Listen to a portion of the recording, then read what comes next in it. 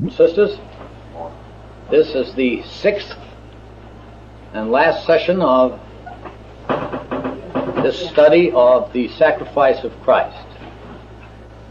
And before we get into the topics that I have prepared for today's session, I'd like to bring up a couple of items from yesterday's lesson. I'm afraid that my choice of language, in one case, maybe more than one, but in one case that I know of, wasn't very fortunate and may have been misunderstood. I said yesterday that I did not know the process of how the Jew under the Mosaic covenant came under the Abrahamic or everlasting covenant. Well, that word process may have confused some because a better word would have been ceremony. Now, I do know the process by which a Jew under the Mosaic covenant would come under the Abrahamic covenant. The process required understanding and belief in the promises and in the covenants made to Abraham, Isaac, and Jacob. In other words, he came under the Abrahamic covenant by faith. That was the process. Faith working in him to convince him of those promises. And today, of course, the one who comes to a state of belief and conviction comes under the Abrahamic covenant by the ceremony of baptism. But prior to Christ's coming, it is not revealed what, if any, that the ceremony was by which the Jew passed under the Abrahamic covenant. Now, I hope that's clear, that it was the ceremony which does not appear to be revealed by which the Jew under the law came under the Abrahamic covenant, because I think we're all convinced that there were many, many Jews who never did come under the Abrahamic covenant because of lack of faith. So I hope that's clear. Another matter has to do with the meaning of the word repentance as used in the New Testament. And it was called to my attention that that Dr. Thomas in Elpis Israel points out that the original Greek word, which I don't know at the moment what it was, does not include contrition or sorrow for past sins.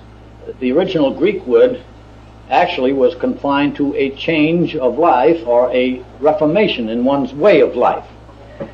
Now, to me, this has little significance because this does not rule out the necessity for contrition for past sins. And I'd like to bring out some testimony to that effect. We might turn to Isaiah 57:15. For thus saith the high and lofty one that inhabiteth eternity, whose name is holy. I dwell in the high and holy place, with him also that is of a contrite and humble spirit, to revive the spirit of the humble, and to revive the heart of the contrite ones. And again in Isaiah 66:2, for all those things hath mine hand made, and all those things have been, saith the Lord. But to this man will I look, even to him that is a poor and of a contrite spirit, and trembleth at my word. And one more in Psalms 34:18. What was that last verse? That last one was Isaiah 66:2. Now in Psalms 34:18. The Lord is nigh unto them that are of a broken heart, and saveth such as be of contrite spirit. Now there's another similar one which we won't take time to read in Psalms 51:17. I'll just repeat these four passages.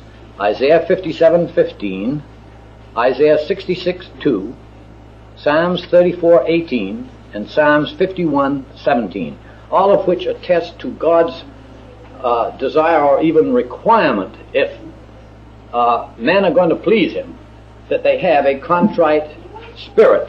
This is the principle.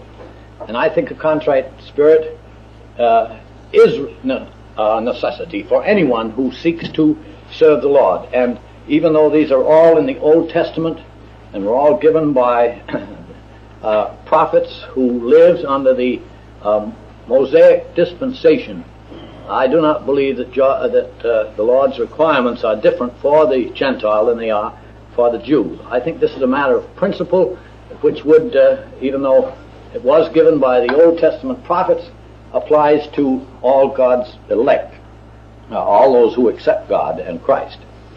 Furthermore, it seems difficult to me, and I could be wrong, but so I say this advisedly, it seems difficult to me that one who comes to a belief and an understanding and an acceptance of God and Christ and wants to change his way of life would not do so unless he was dissatisfied for his past life and therefore was sorry for the things he may have done when he was living under the constitution of sin.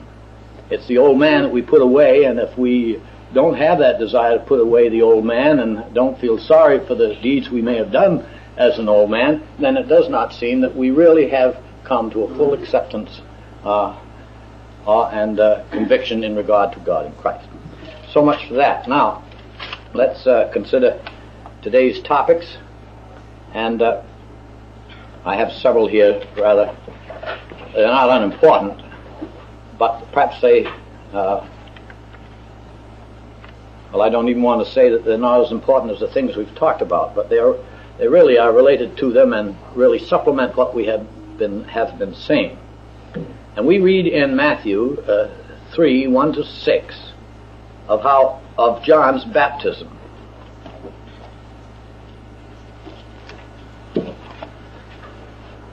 What we're going to speak of today, at this moment, at this time anyway, is Jesus' baptism. Now, John's baptism, we read, "In those days came John the Baptist, preaching in the wilderness of Judea, and saying, Repent ye, for the kingdom of heaven is at hand. For this is he that was spoken of by the prophet Isaiah, saying, The voice of one crying in the wilderness, Prepare ye the way of the Lord, make his paths straight." Now, John then came preaching two things. He came preaching repentance or reformation, and he came preaching to the people to prepare themselves for the way of the Lord. Then we read over in the 13th to the 15th verses of the same chapter of Jesus' appearance before John. "Then cometh Jesus from Galilee to Jordan unto John to be baptized of him. But John forbade him, saying, I have need to be baptized of thee, and comest thou to me? And Jesus answering said unto him, Suffer it to be so now, for thus it becometh us to fulfill all righteousness."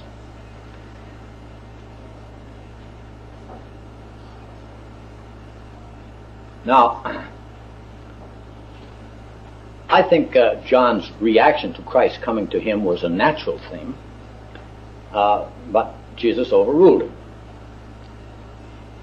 Let's go back for a moment to to John's baptism. He did not preach the death, burial, and resurrection of Christ.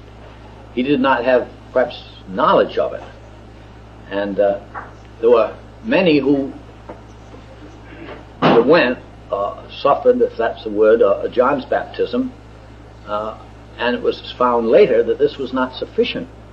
We read in Acts 19:1-5 of the necessity for those who knew only John's baptism to be rebaptized for the very reasons we've stated. John's baptism didn't include the kingdom of God or the name of Jesus Christ, or have any reference to Christ's sacrifice and resurrection. It was only one of repentance and to prepare for these things.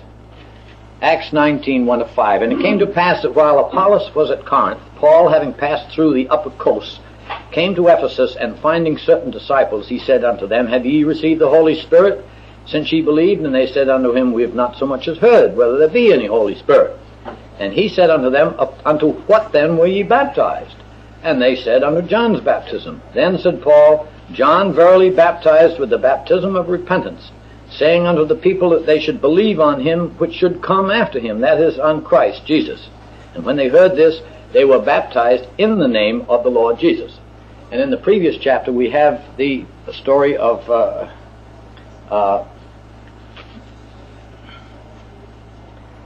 Apollos. Apollos too knew only John's baptism, and when Priscilla and Aquila discovered this, then they took him apart and expounded unto him the way of God more perfectly. Now, it doesn't say that Apollos was rebaptized, but from what we've read in the 19th chapter, the first 5 verses, it would appear that Apollos too must have, if they were consistent, must too have had to be rebaptized in the name of Christ.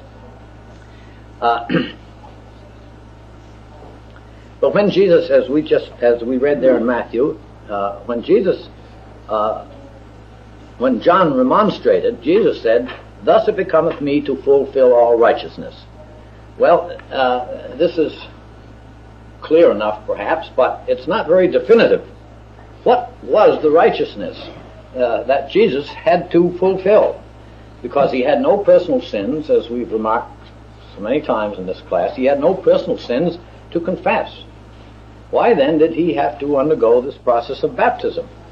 Because John's baptism was of repentance, and Jesus had nothing to repent of. John's baptism was to prepare the way of the Lord, but here was the Lord or Master. Well, we know from what we had a day or two ago that baptism is a symbol of death. The baptism that we are familiar with, that we underwent, is a symbol of death, among other things, as recorded in Romans 6:3. John's baptism was a promise, in effect, to turn over a new leaf by the subject, to slay their old man of sin. But, this was a very, very difficult time in the plan and purpose of God. The transition for believers from under the law of Moses to under the law of the Spirit of life in Christ Jesus. I'm sure that in your studies you have found many incidents which are difficult to explain other than it was a difficult time of transition, and it raised many problems. One problem we might mention was the difficulty many of the Jewish Christian believers had was they had been brought up for years, brought up in under the Mosaic law. They had obeyed it to the best of their ability, and it was difficult to suddenly say, well, we can do away with this. We don't need to follow the law anymore. We follow the law of Christ. And Peter is an excellent example of that. You remember that he and Paul had a falling out temporarily because it was difficult for Peter to see that he did not have to obey the law anymore. There's nothing wrong with obeying the law, but Peter and others, if you remember, tried to impose it on Gentiles. This was one good example, perhaps the best one we can mention, of the difficulties of making this transition through this period, the early period of Christianity, during the apostolic era. Now, it seems to me then that Jesus' baptism was in effect to set the stage for this transition, to begin the work of transition, if that perhaps is a proper expression, to set the stage for that which was yet future, setting the stage for the baptism which shortly his disciples would begin to practice. A looking ahead to that better and more efficacious baptism into the death, burial, and resurrection of himself. Further than that, I believe that it had implications regarding his own sin nature. Now, John's baptism, as practiced on all those who came to him, had no such implications. It was only a question of repentance. But this is part of the transition, I believe. To me, this is the only explanation of why Jesus had to be baptized of John, to a preview of what was to come, of not only the baptism to come, but that for which was the antitype, the death, burial, and resurrection of Christ, under which the believer passes from under the law of sin and death, or Adamic condemnation, into or under the law of the Spirit of life in Christ Jesus. It was a recognition of his own condemned nature, of which we've talked plenty. It was a prefigure of his own death, 3 years in the future at that time, which was to set aside the law of condemnation for himself, as we found out, and all who should believe and obey him. In other words, he prefigured in John's baptism his literal death which was to follow. And as we pointed out, this his own death resulted in the condemnation of sin in his own nature as well as his brethren. And so this was a ceremonial condemnation of his nature in anticipation of the actual, literal condemnation of sin's flesh by his own death. Now, another topic that we feel is essential to this subject is to reject the idea that Christ was a substitute for our sins, a substitute sacrifice for our sins. He did sacrifice for us. You know, perhaps I can best express this idea, which I want to refute, by an old gospel hymn, which probably we've all heard at some time or other. Jesus did it all. Jesus did it all. Now, it takes nothing away from him but to say and to declare that this was not so, for several reasons. As I say, we're taking nothing away from the work, the missionary work and the sacrifice of Christ when we say that he did not do it all.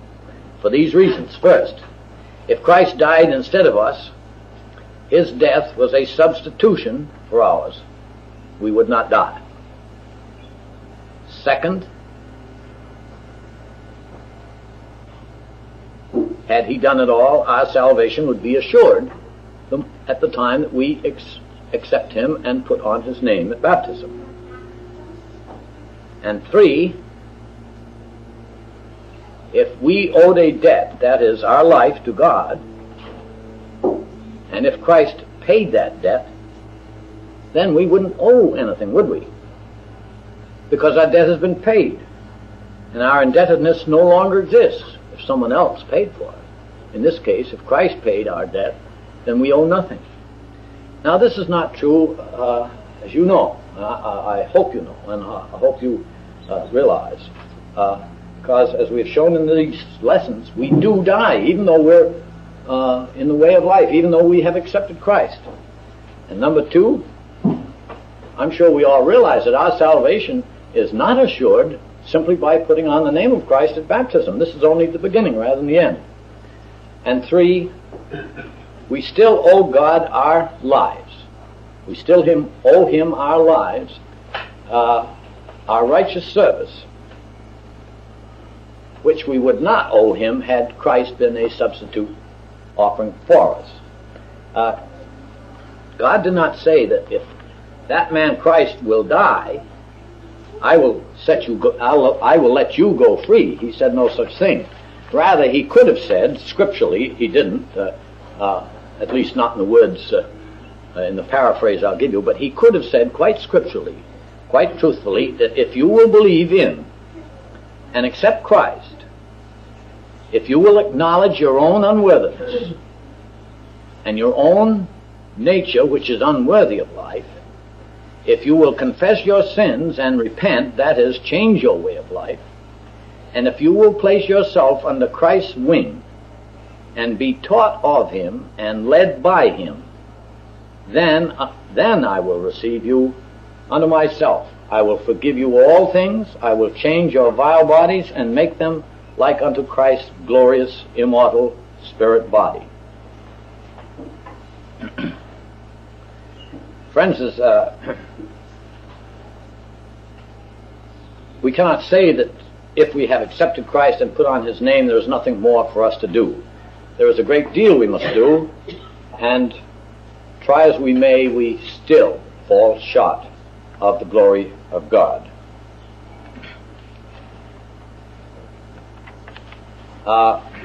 In this matter of substitution, I'd like to come back to this. Let's use an actual example. Uh, suppose I owe Brother Kelly down here $100, and I'm poverty-stricken, and I can't pay it, and he needs it. And Brother Ted O'Kelly here, who has, I know, a very warm heart, comes over and says, "Paul, forget it. I'm loaded. I'll pay Charles the $100, and you don't owe him anything." And that's all right, Paul. Don't you worry about it. You don't owe me a nickel. Is that all right?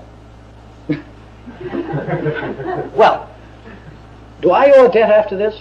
I may owe a debt of a moral debt and a debt of gratitude to Brother Ted here for taking this indebtedness off my hands.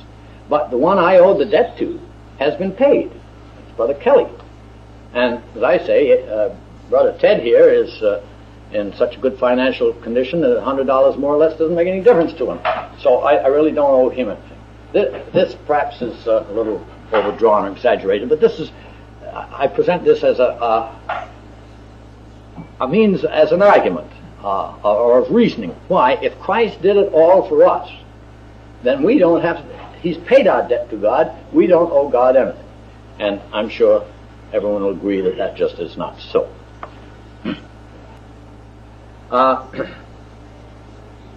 come back to what we were saying, I quoted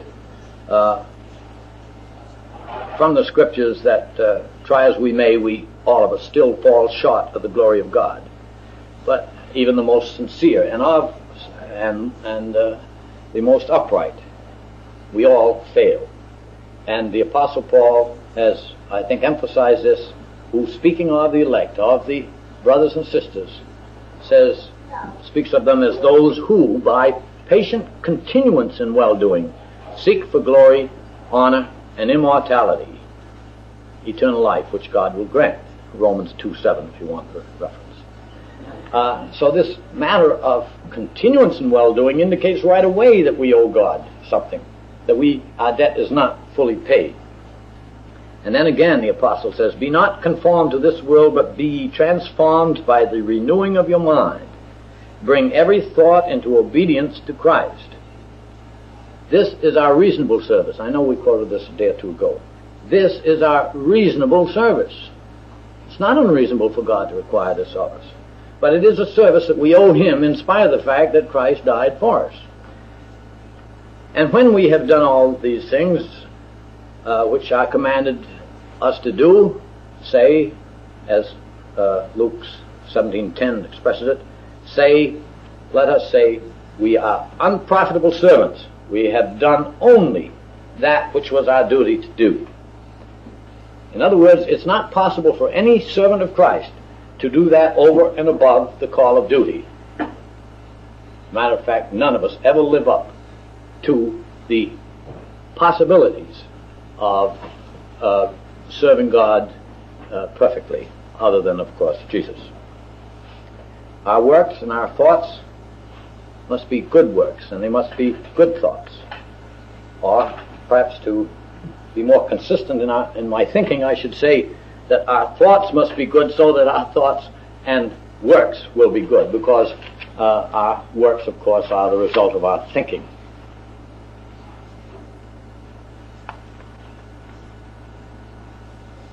So we want to emphasize that no matter what we do, no matter how hard we try, no matter how much we dedicate our life, our strength, and our energies to the service of Christ, we still fall short. We cannot, in other words, earn eternal life. It's impossible.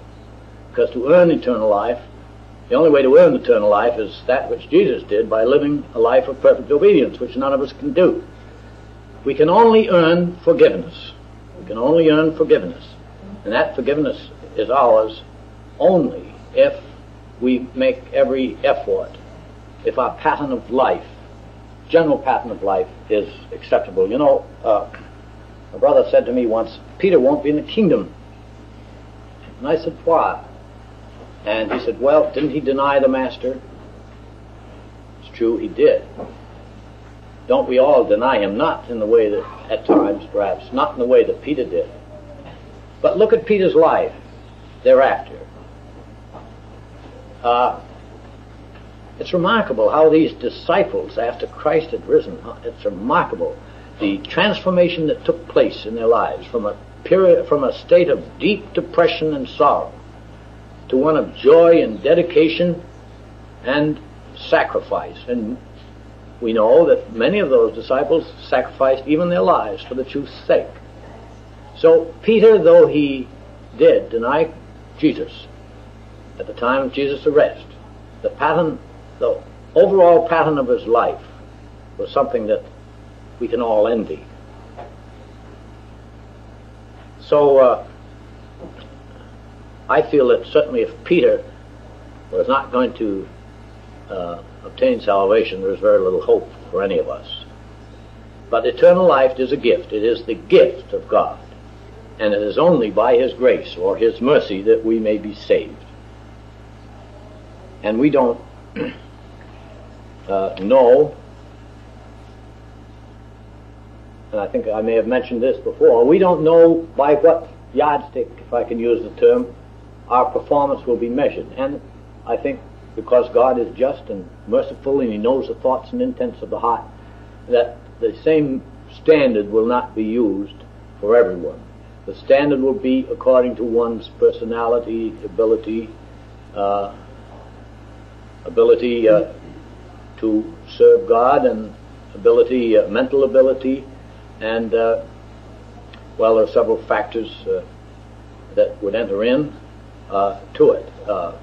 And I think this is indicated in some of the parables, which we won't go into at this time, or at all in this class. That's really a different subject. Now, the Apostle Paul, rather epitomizing what we've said, says, but when sin abounded, grace did much more abound. This is almost necessary. Sin abounds, and if grace and mercy of God didn't exceed that, we would have no hope at all. But where sin abounded, grace did much more abound, that as sin hath reigned unto death, even so might grace abound. And you all know that grace and mercy, the two terms are practically synonymous. Grace abound through righteousness unto eternal life by Jesus Christ our Lord.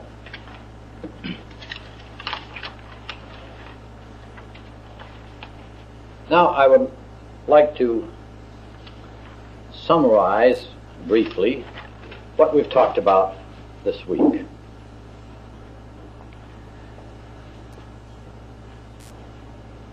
Approximately in the same order that we have been discussing this subject in class. And you'll have to write fast if you're going to take this summary. I don't think perhaps you need it, because you've got it in your notes, so to take notes.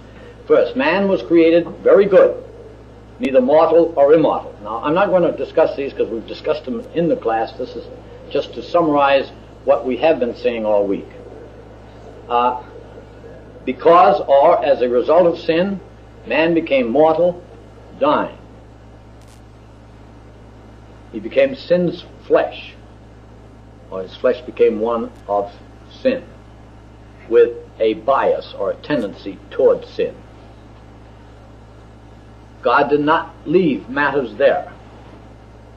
He instituted a plan for man's redemption. This redemption not possible without the shedding of blood. It required, prior to Christ, animal sacrifices to be made in faith, looking ahead to the one great sacrifice of one possessing the same mortal, dying nature as all mankind. This man, Jesus, son of Mary, of the condemned line of Adam, Abraham, David, and so forth, was a man therefore possessing the condemned sin nature, yet innocent of any personal transgression. He voluntarily gave up his life as a sacrifice for sin. In giving up his life, he shed his blood, thus sealing the Abrahamic covenant. He rose from the dead through or by his own shed blood. Those who believe and accept him have this same hope. By baptism in our day, as in the Christian era, they escape the penalty imposed on them by the law of sin and death. By baptism, they come out of Adam, into Christ. By baptism, they come under the law of the Spirit of life in Christ Jesus. Through baptism, all past sins are blotted out forever, blotted out and forgiven. Baptism is not salvation. Baptism opens the door to salvation. Baptism must be followed by a new life dedicated to God and to righteous living.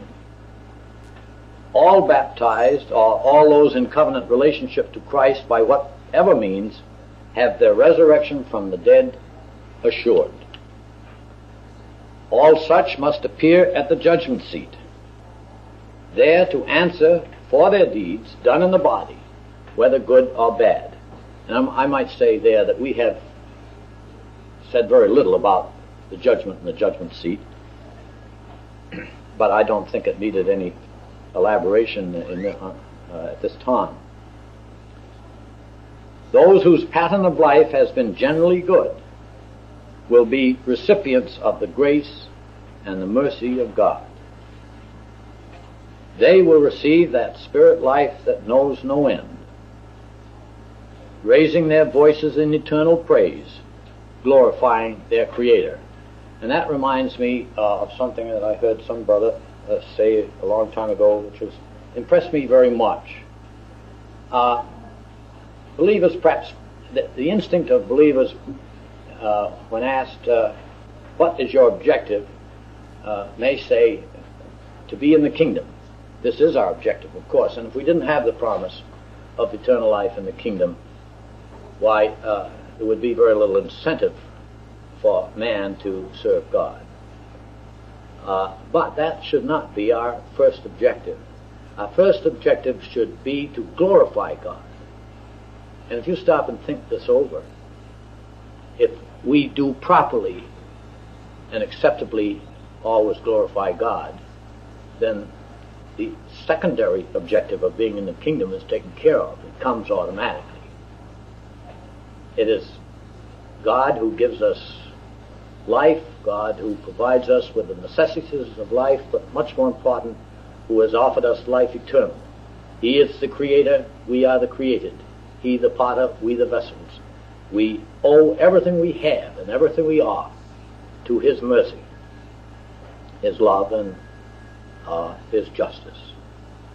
And so, if we always glorify God, the other things, our other ambitions and objectives will be taken care of automatically.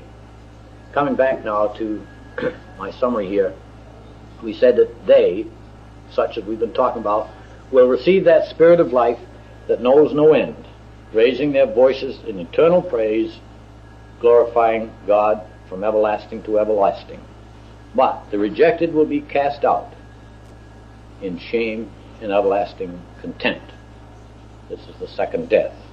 And it is our prayer and earnest supplication that it may be that for none of us, or for none of the brethren everywhere, did Christ shed his blood in vain.